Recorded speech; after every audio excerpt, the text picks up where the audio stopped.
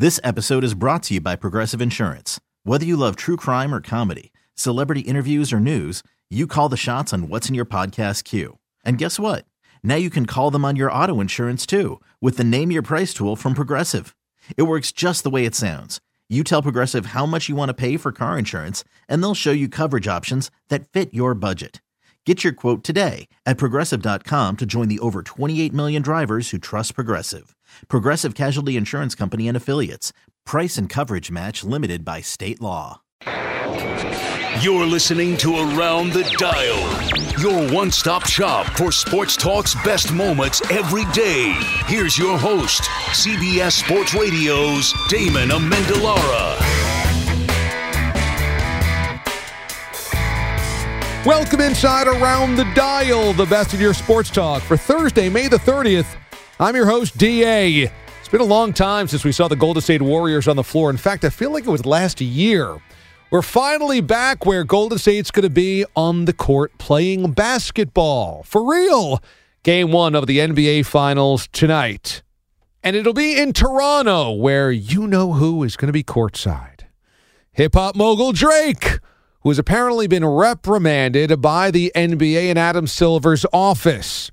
So Drake certainly isn't the first celebrity fan to get into it with opponents and become part of the story. Who are his predecessors? Well, Brian Scalabrine has dealt with a few of them. Here's the former Celtic and Radio.com sports insider on Andy and Randy on 92.9 on The Game in Atlanta. Do you ever have to deal with anybody on the sidelines behaving in a way that might have been slightly distracting during a game?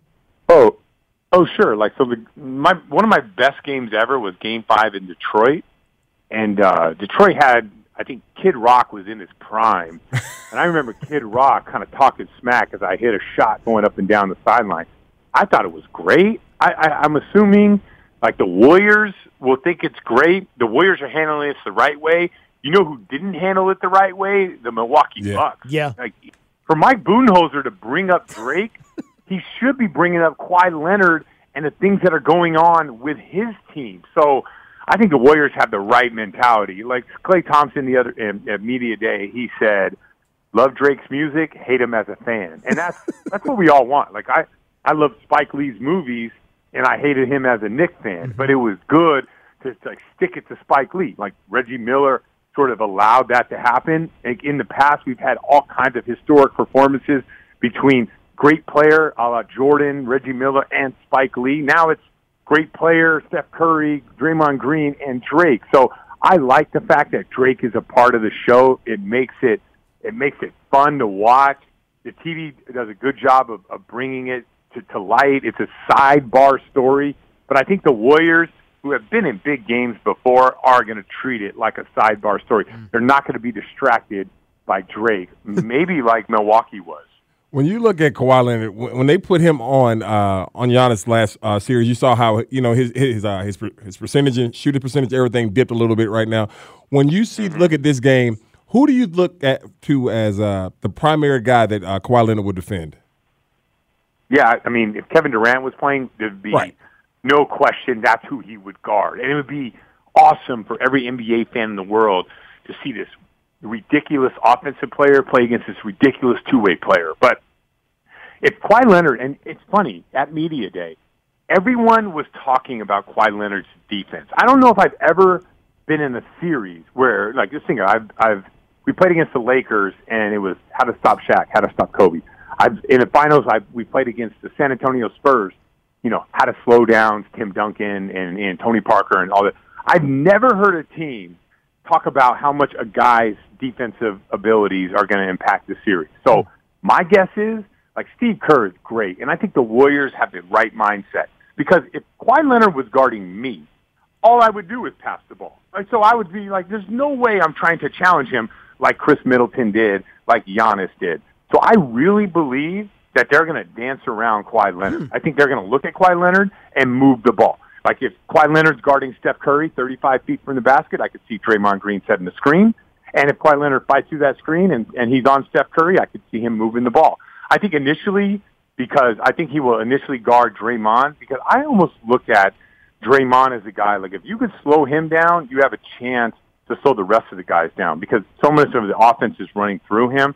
So I guess he'll guard Draymond, but like for the Warriors, if you're not switching or if you're in rotation and you're trying to keep a certain matchup, they'll pick you apart. So Kawhi Leonard will guard on one possession. This no joke. He'll guard Steph Curry, and then he'll switch off on Draymond and switch off onto Klay Thompson. And that's just the way that you have to be able to defend if you're going to beat the Warriors. So I know that the Warriors were talking about his defense. My guess is they'll continue to move the ball to get Kawhi Leonard off of the ball on the defensive end by the simple amount of how much they were talking about it. You know, all these guys are buffoons. All these celebrities that want to be in the middle of the action. They are so entitled because they're rich, they're famous, they're wealthy, and everybody's pulling at them all the time to think that, oh, I'm in the middle of this too. I can perform too. I should be right there rubbing my coach's shoulders or barking at the players or getting involved with people on the floor. No, stay away. You're not part of this.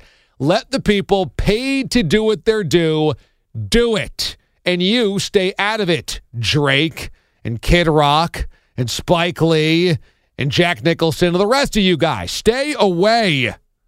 Golden State goes into its 5th consecutive NBA Finals, something that Kobe and Shaq's Lakers never did, something that LeBron has never done with the Cavaliers or the Heat, something that Magic and Larry never did, something that Michael never did. You got to go back to the 1960s Boston Celtics for a team that went to 5 straight NBA Finals. Are we dealing with a Warriors fatigue?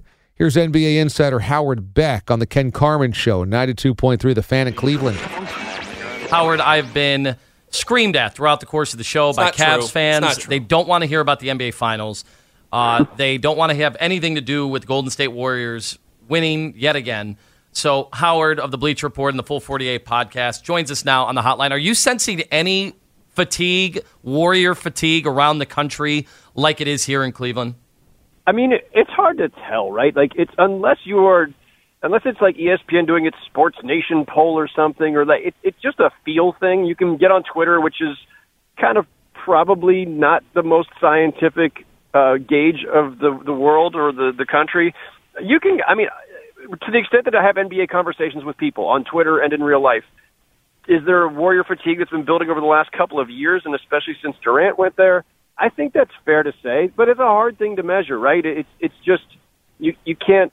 There's no objective measurement for that. There's no Gallup poll for the NBA, although I often wish there were, so we could assess things like this because it's a curiosity. But I mean, if I had to guess, if I had to just kind of like conclude based on my own experiences, I think people are kind of tired of them a little bit. At the same time, this recent stretch the last couple of weeks where Durant's been out and it's the old Warriors where, remember, I mean, this may not be the case in Cleveland, and that's fine, but everywhere else, the Warriors were kind of like this, lovable, happy-go-lucky team that just happened into a finals in Steve Kerr's first year there, and nobody saw it coming. They weren't considered some, evil empire powerhouse.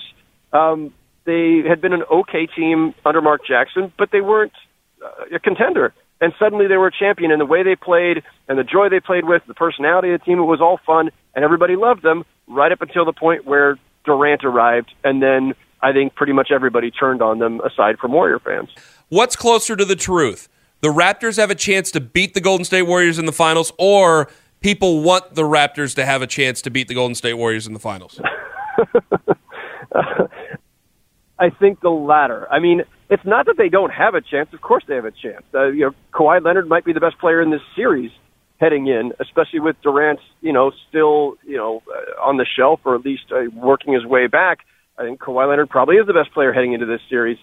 They've definitely got a chance, and they've got home court advantage. And so, while I lean Warriors on this series, I don't think anybody should be stunned if Toronto wins it. That said, the way you frame the question, yeah, I mean, I definitely think that, there's just a ton of people out there who would love to see it happen, and that's a stronger sensation than the probably the actual chances of it happening, even though, as I say, it's reasonable that it could happen. Well, of course we're dealing with Warriors fatigue. Of course. Yeah, there's going to be some kids that love to rock Steph Curry jerseys. And yeah, The people in the Bay Area want to see the Warriors there, but outside of the Bay Area, everybody is rooting against Golden State. Why? Because of fatigue. I don't think this is it needs to be all that scientific. We are tired of Golden State. We're tired of the inevitability of them winning a championship. We want to see anybody else, and that's why America writ large is rooting for the Raptors. I guarantee you that. One thing that you have to be impressed by, even if you hate the Golden State Warriors, though, is Steph Curry's ability to go from Robin to Batman. When Kevin Durant was the team scorer, the leading guy, the alpha male in terms of the offense on the Golden State Warriors, Steph Curry kind of seamlessly wove into the fabric. But now he has to be everything, at least far more than he was with KD healthy because KD's been out. And so how impressive is that transition? Steve Kerr joined the Damon Bruce Show on 95.7 The Game in San Francisco. Is there anybody you can think of historically who can flow back and forth as seamlessly between clear lead dog, can get any bucket you want for you, and then effectively melding in as almost a secondary option in some ways? That's a good question. There aren't many guys who are capable of doing that.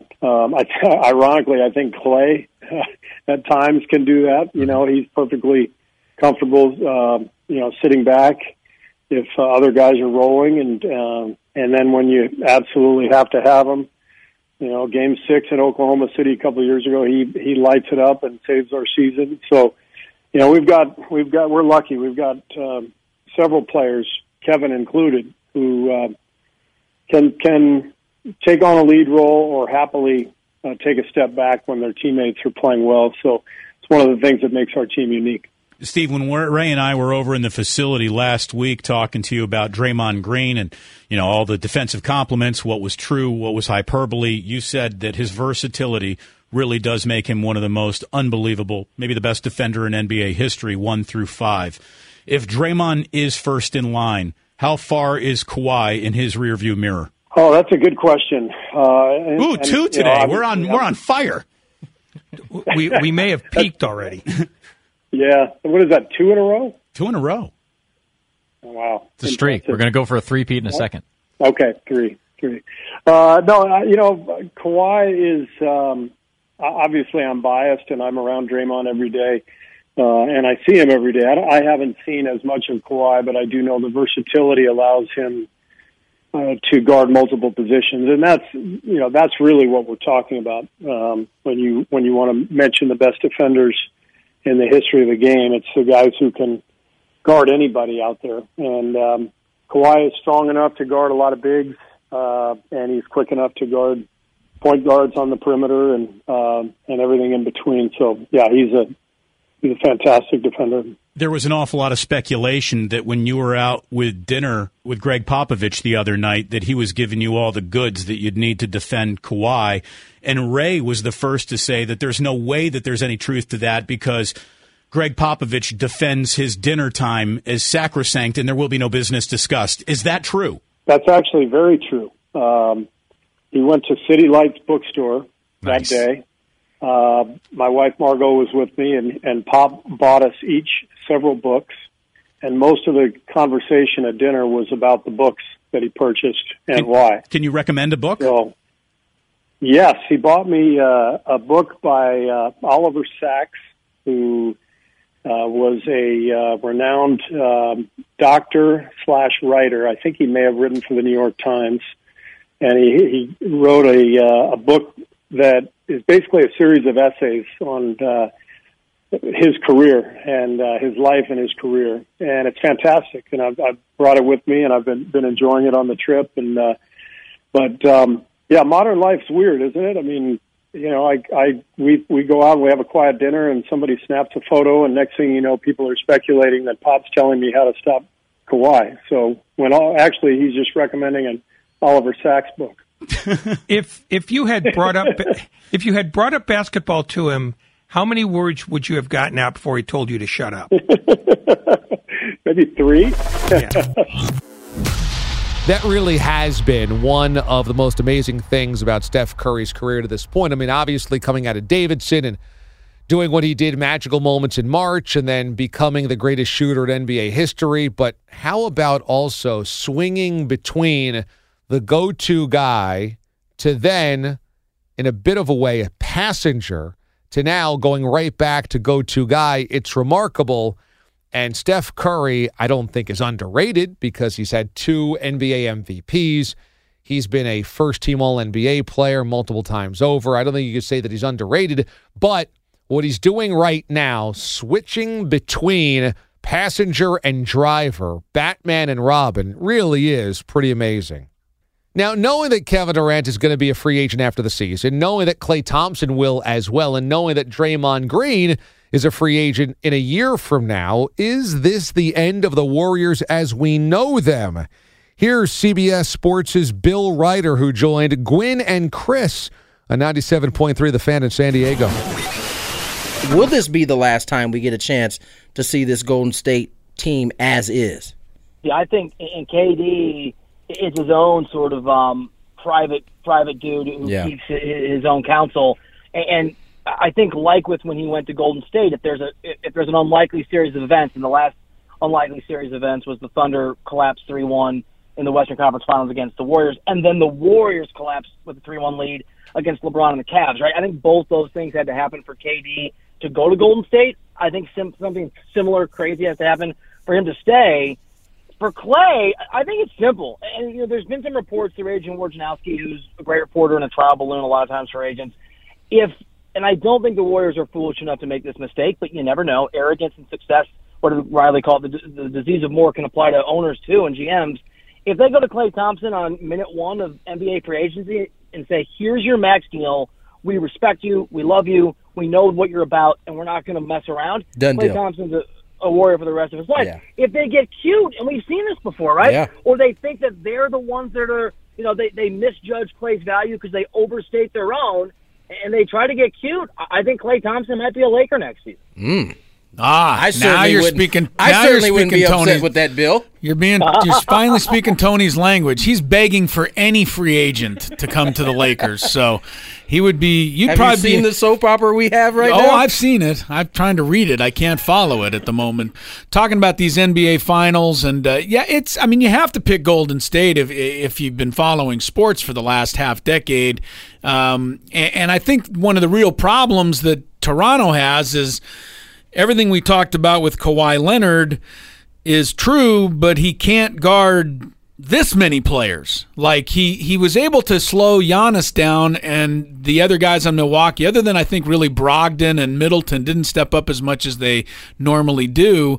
But other Warriors are going to step up. Whoever he isn't guarding is going to be able to torch Toronto, and that's why this Warrior team is on the precipice, I think, of, you have to name them among the greatest of all time if they win this championship.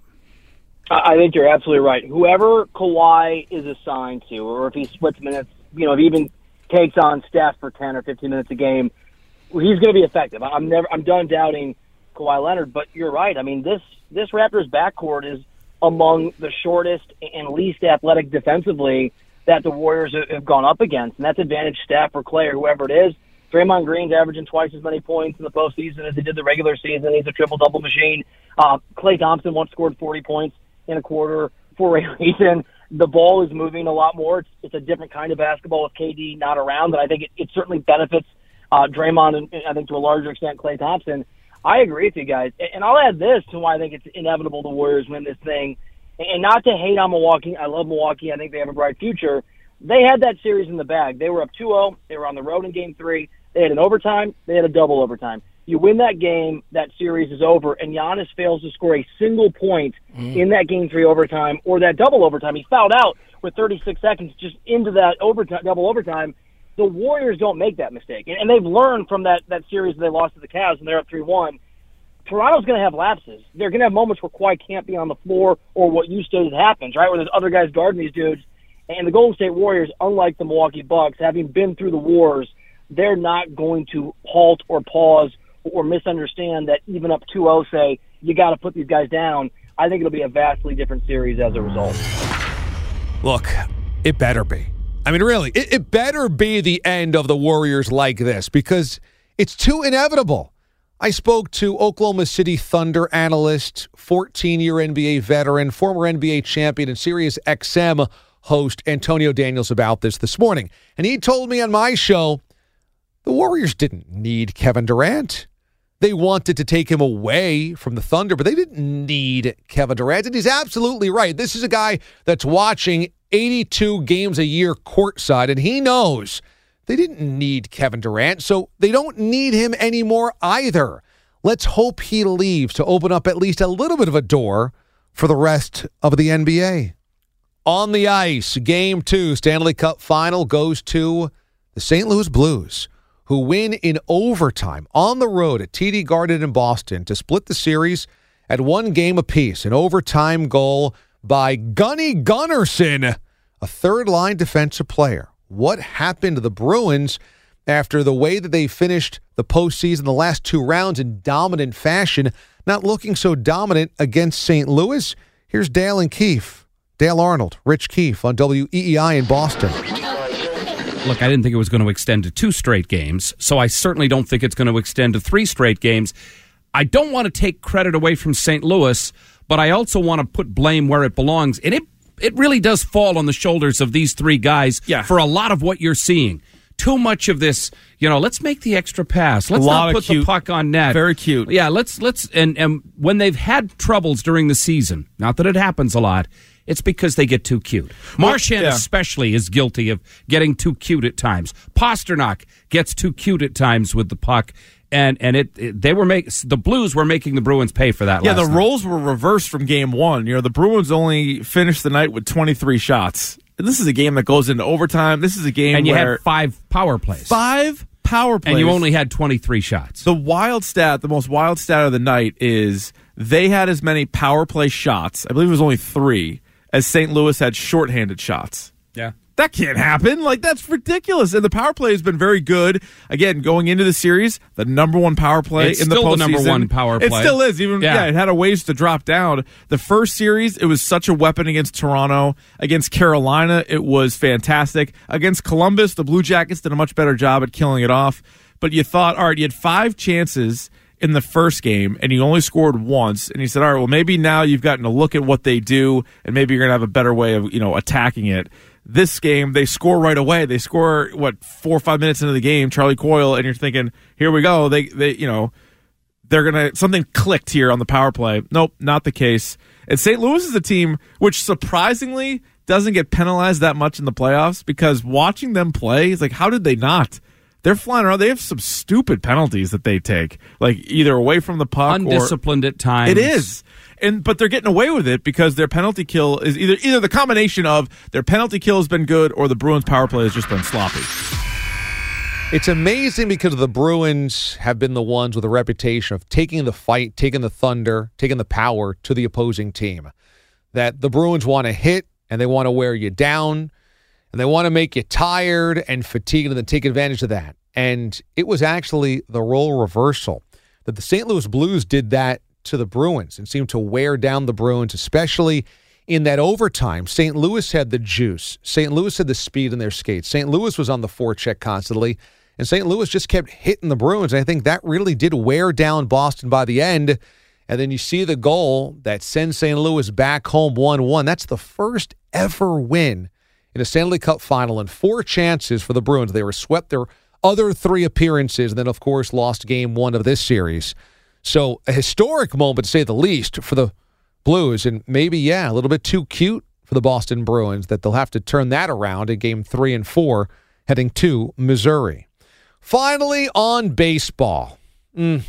Crack of the bat, the smell of freshly cut grass, hot dogs, popcorn, beer, and beautiful old-school uniforms. Baseball is filled with some gorgeous throwback uniforms and ones that have just never changed over the years. So what are the best MLB unis?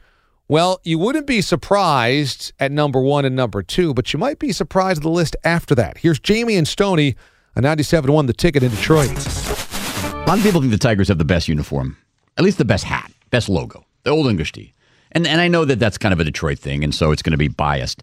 But they did a Major League Baseball poll where they asked 85 players across the league what were their favorite uniforms, and they were not allowed to pick their current team. Okay. Okay. So I don't know if you looked at the list or not. Did you look at the list? I did not look at the list. I want to. What do you think is react to two this. teams are tied for number one? I mean, the Yankees. You think Yankees are tied for first? I would assume, yeah. good call. And after that, gosh, clearly not the Tigers. Tigers are not in the top 10, and I'm a little bit alarmed by it, but I have a theory as to why that is. Gosh, the next best? Man. No, they're tied. They're first. Yankees and another team are tied for first. Yeah. I'm trying to think of the other team that would be tied atop based on what players think. Man, that's tough. They picked the Dodgers. Okay. Kind of the dark gray and the blue. Yeah, I could see that. The blue, the LA on the hat, the red number on the front underneath the blue Dodgers script. They think that kind of pops. I think it pops. Is that how they described it? The red numbers that pop. I'm reading from the article here. All right, listen, clown. Players are leaving comments on their votes. The red really pops on those Dodger jerseys. Okay, it says the red numbers that pop as if dropped straight from the heart to the left upper abdomen. Hey, I didn't write this. Mitch did. The interlocking LA on the sleeve, matching the simple but distinctive blue caps. All these elements combine to make the Dodgers home white somehow shine a little brighter. It's a timeless, trimless look. Baseball's accoutrement answer to the American flag. All right, fine. So anyway, Braves finish in third with 9 votes. And Braves, I don't know. I mean, it's all right. I can see that, though. Mariners finish fourth. The Mariners, for me, it's just Ken Griffey Jr. I think that Ken Griffey baseball. Yep. I played that video game back in the day. I've always loved those uniforms. It's a weird connection. Tigers pitcher Blaine Hardy says, quote, "I've always been a huge fan of the Mariners' colors. They have that unique bluish green that I really love." Interesting. The Cardinals and Diamondbacks are tied for fifth. I think the Diamondbacks' recent transformation is one of the worst I've ever seen. Their current road uniforms, which are like a really dark gray, they're kind of going for like a snakeskin look. Don't watch a lot of Diamondbacks baseball, do you? Not really. No, yeah. I mean, I've seen them. Mm-hmm. I don't mind them. I don't mind the dark gray. Okay. The Giants, Rockies, Pirates, and Oakland A's are tied for 7th. I'm surprised the Giants aren't further up. Really? Yeah. The off-white is uniforms. What's unique about them. I do like those. The orange and the black. I got to say, I have no reason to be a Pirates fan other than I know a couple of people who are Pirates fans, and so I kind of root for them to root for the Pirates. Oh, you're a nice guy. Well, no, but I mean, the Pirates, they had the greatest team you could have probably assembled, didn't do anything, and then since then, other than a brief blip with McCutchen and Garrett Cole, they've been dog. I mean, it's been terrible. But I love those uniforms. If I were to ever buy a hat of a team that I had no interest in, I would buy a Pirate hat. I just think it's a cool hat. Just a cool, simple hat. All right, I can totally get down with the Yankees and Dodgers being number 1 and number 2 or tied at the top. I can totally understand that. The pinstripes are classic. The Dodgers home uniforms, absolutely classic. Those 2 home unis are the best in baseball. I totally agree. Now, the Atlanta Braves and the Seattle Mariners. This is interesting. Them coming in 3 and 4. You know what I think that is? I think that's because most of the players in baseball today grew up in the 90s. And what were 2 of the hottest teams of the 90s? They were the Braves and the Mariners. And let's even extend that to the 2000s as well. But when you have Ken Griffey Jr. and Randy Johnson and Alex Rodriguez and the Mariners, those uniforms get more attention because you remember it associated with those players. And the Atlanta Braves, of course, dominant for 2 decades wearing these uniforms.